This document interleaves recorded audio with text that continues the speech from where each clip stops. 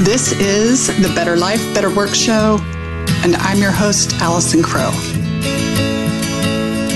I'm a life and self-leadership coach for authentic and ambitious small business owners and professionals.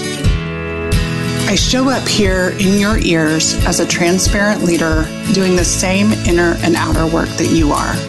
I'm here to remind you that you're probably a gardener and not a machine, and that soft, sustainable, and soulful success is actually available to you on your own terms. Emotional presence and wellness are also available to you as someone who juggles both an amazing business and a beautiful life. I'm here to remind you that more is not better, better is better.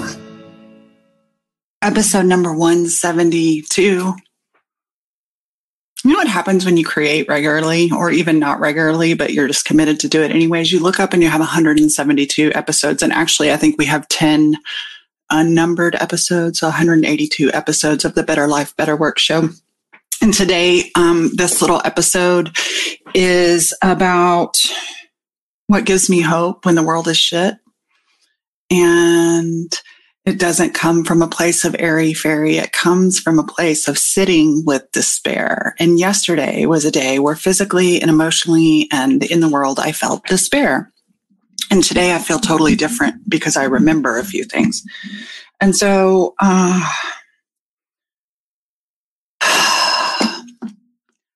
there's a lot of things going on. My clients and my people know that I care about, quote, politics. I think politics is life. It's I'm a life coach. And so life is the things that we encounter. We've had another mass shooting, racially motivated. There's all kinds of political and capitalistic bullshit going on in the world. And COVID and Omicron is doing its thing in various places. And there's a lot to be heavy about. And sometimes I wonder, what can I actually really do?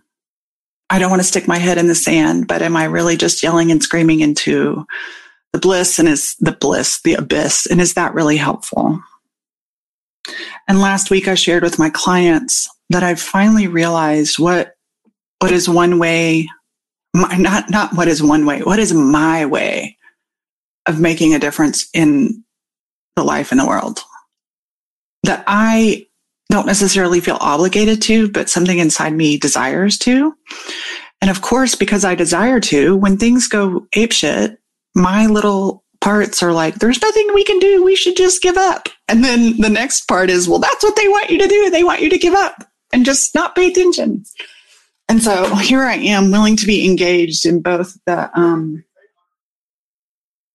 there's my loud talker husband.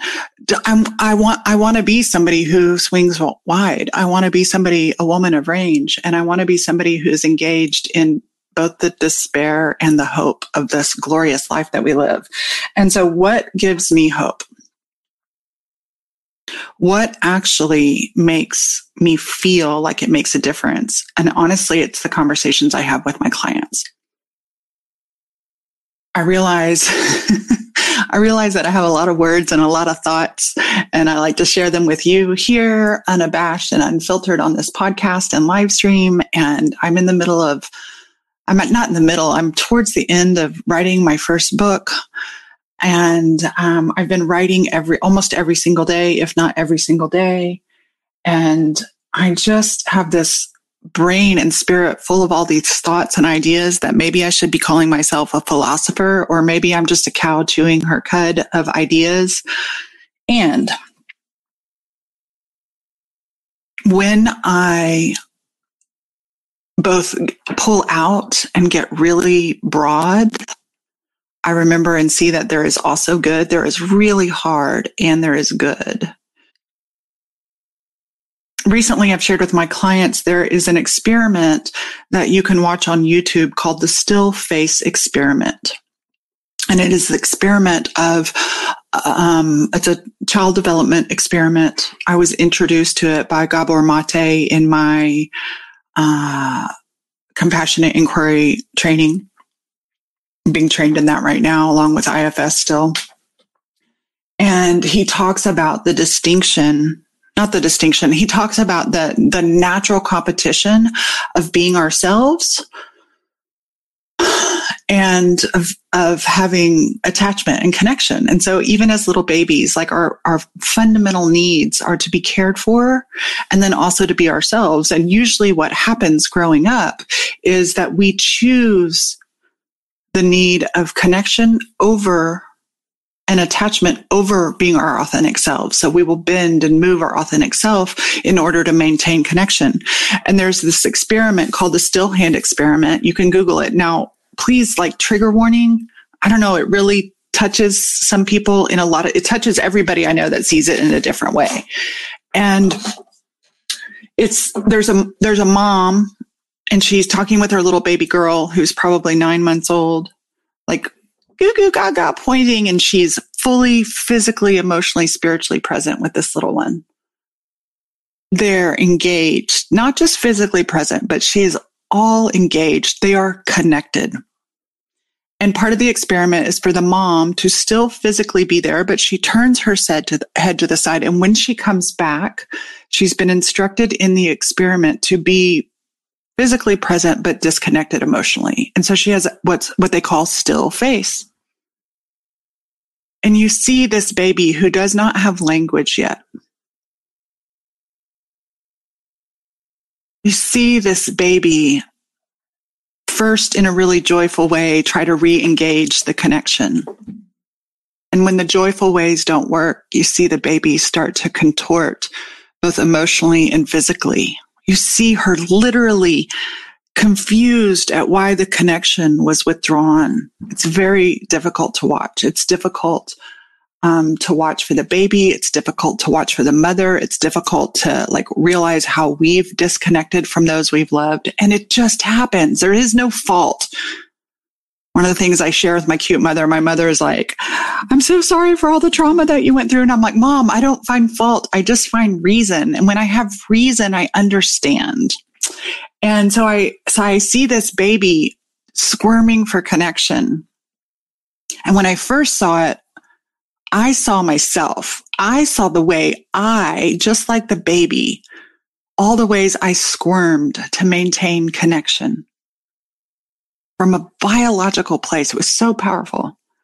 And now I can't help but see the entire world and everything difficult and hard and horrible going on from this yearning, this craving of connection, of love, of presence.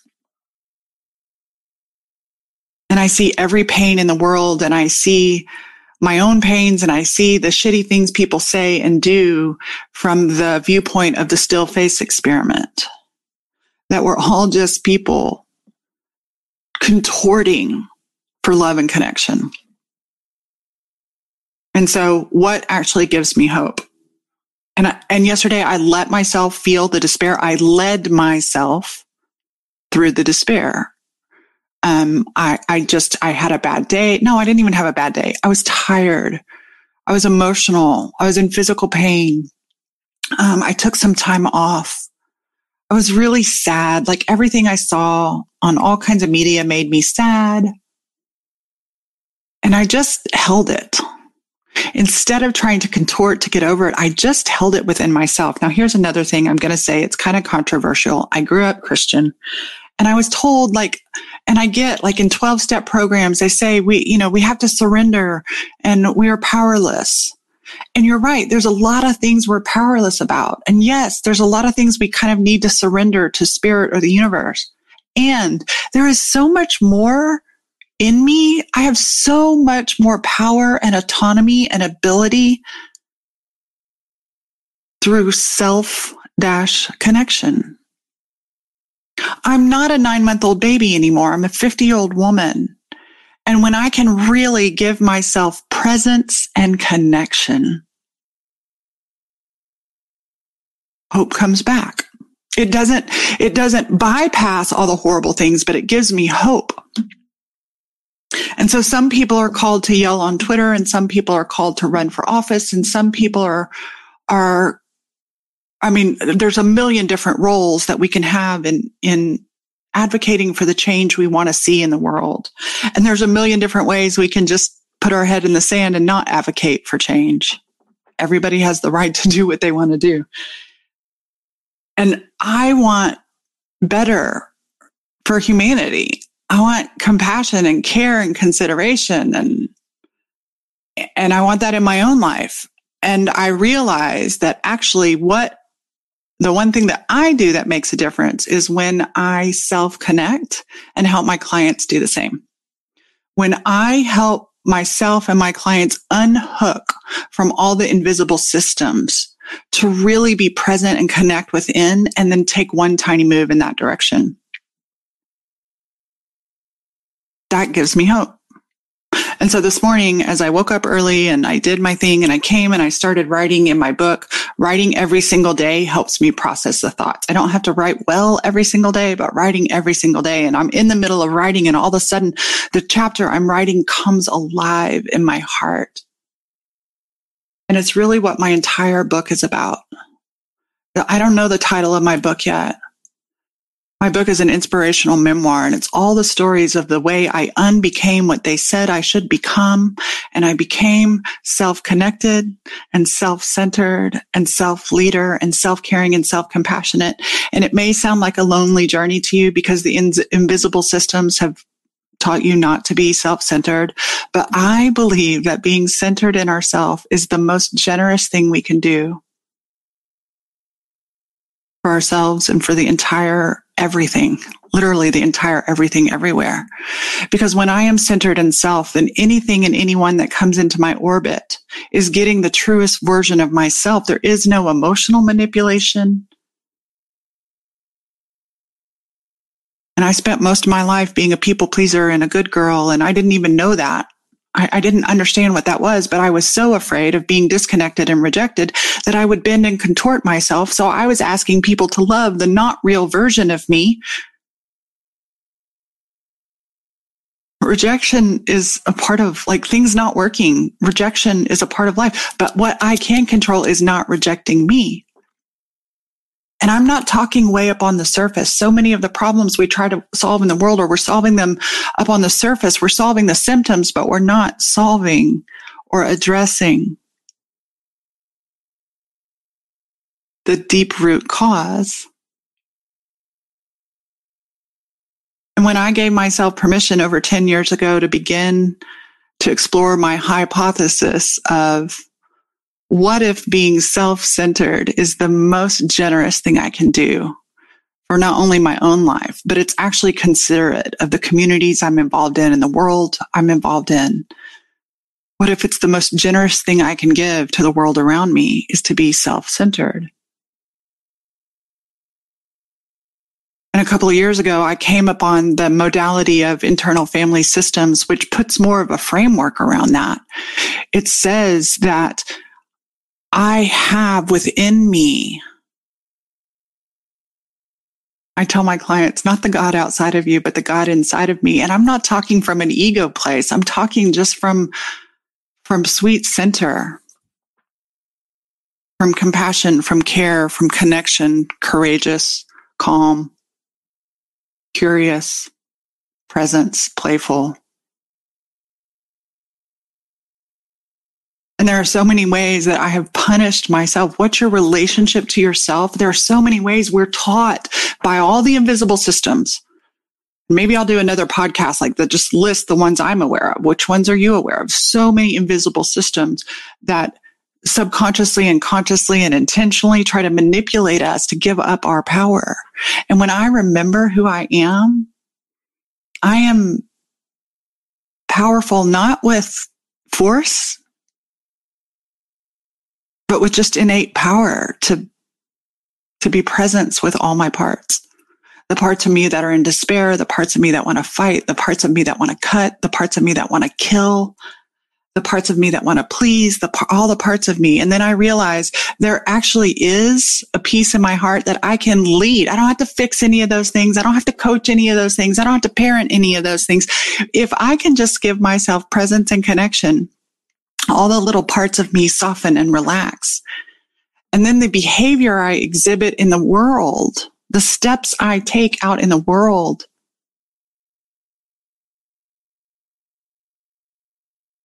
don't feel so thirsty because they're satiated.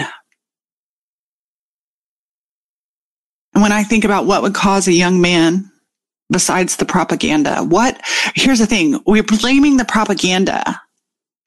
And I hate the propaganda. I'm a victim of the propaganda too. But I wake up every single day. I tell my clients there are certain things I don't have to unhook myself from coconut pie because I think coconut and food is disgusting. I just don't like the texture of coconut. And so it doesn't even tempt me if it's on the counter. But when I wake up every day and I log in online, and many of my community and clients are in the online world, that also comes with seeing the invisible systems of mass marketing, the online coaching world, news, blah, blah, blah, blah, blah, blah. And I have to unhook from 7-figure coach, scale, raise your prices, all the messages that I'm trained to think that I want so that I buy shit that I don't need. And so instead of just focusing on what I want to expand, I also, what I call cover my ass, and I unhook from what I'm not available for with intention. I lead the parts of me that are thirsty for that more is better, more is better, more is better. And I soothe them and I be present with them. And then they say, okay, Allison, thank you for being with me. Thank you for connecting with me. I don't feel so thirsty anymore. So what gives me hope is this concept of self-connection. Self-leadership. And when I say self, I mean capital SELF. That whole and wise part of me, that is me, that is Allison. That is you.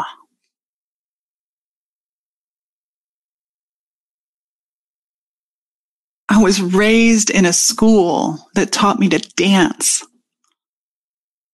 and contort who I was to avoid damnation. And damnation is only ever disconnection from the God inside of me.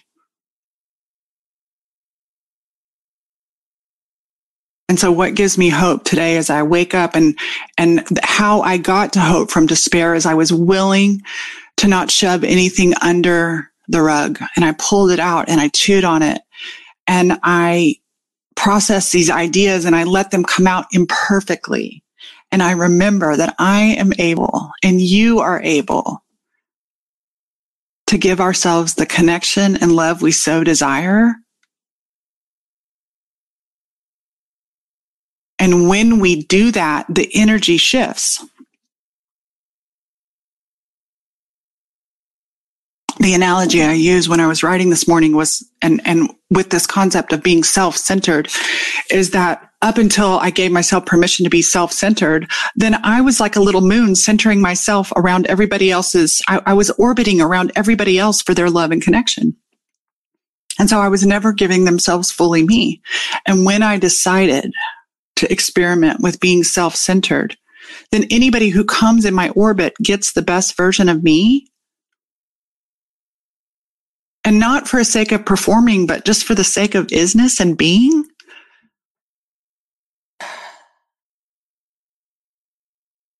They get my complete whole self. Why? Because I've given my complete whole self to me.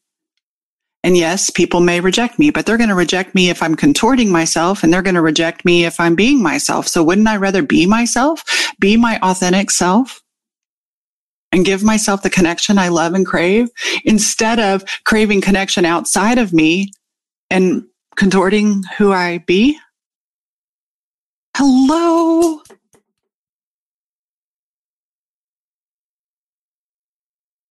And my earphones are going off. I don't even know where that's going off.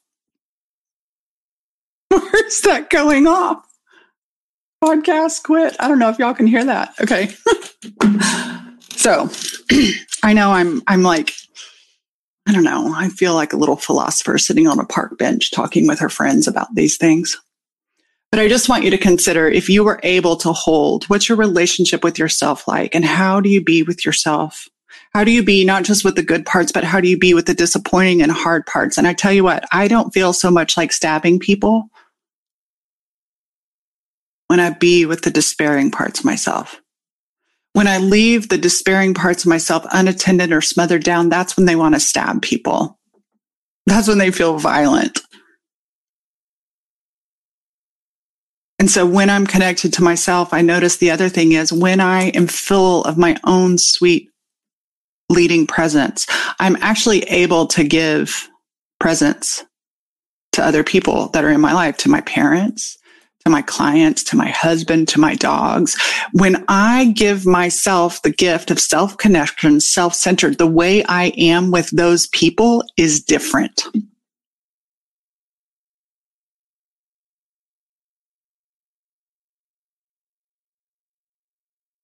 Hope when the world is shit.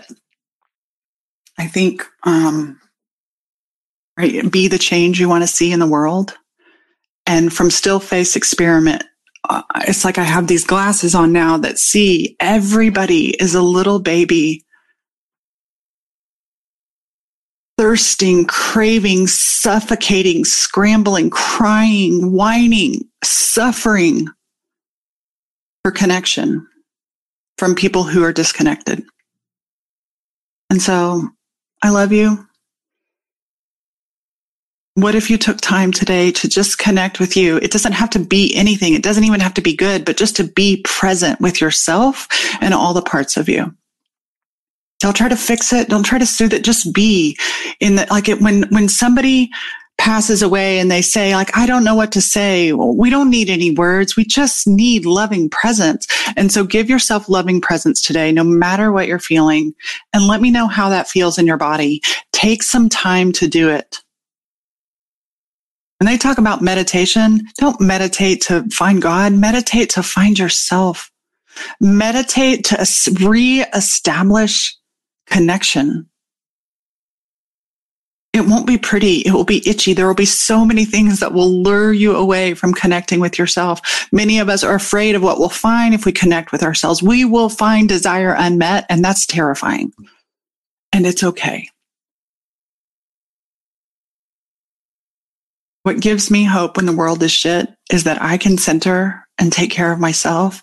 And then I can actually do something that I believe makes a difference because I don't need the result to happen immediately. If I can have this one conversation with you and I can have this one conversation with my clients and they reconnect with who they are and they reconnect with their mind, body, spirit, then the way they behave in the world will be differently.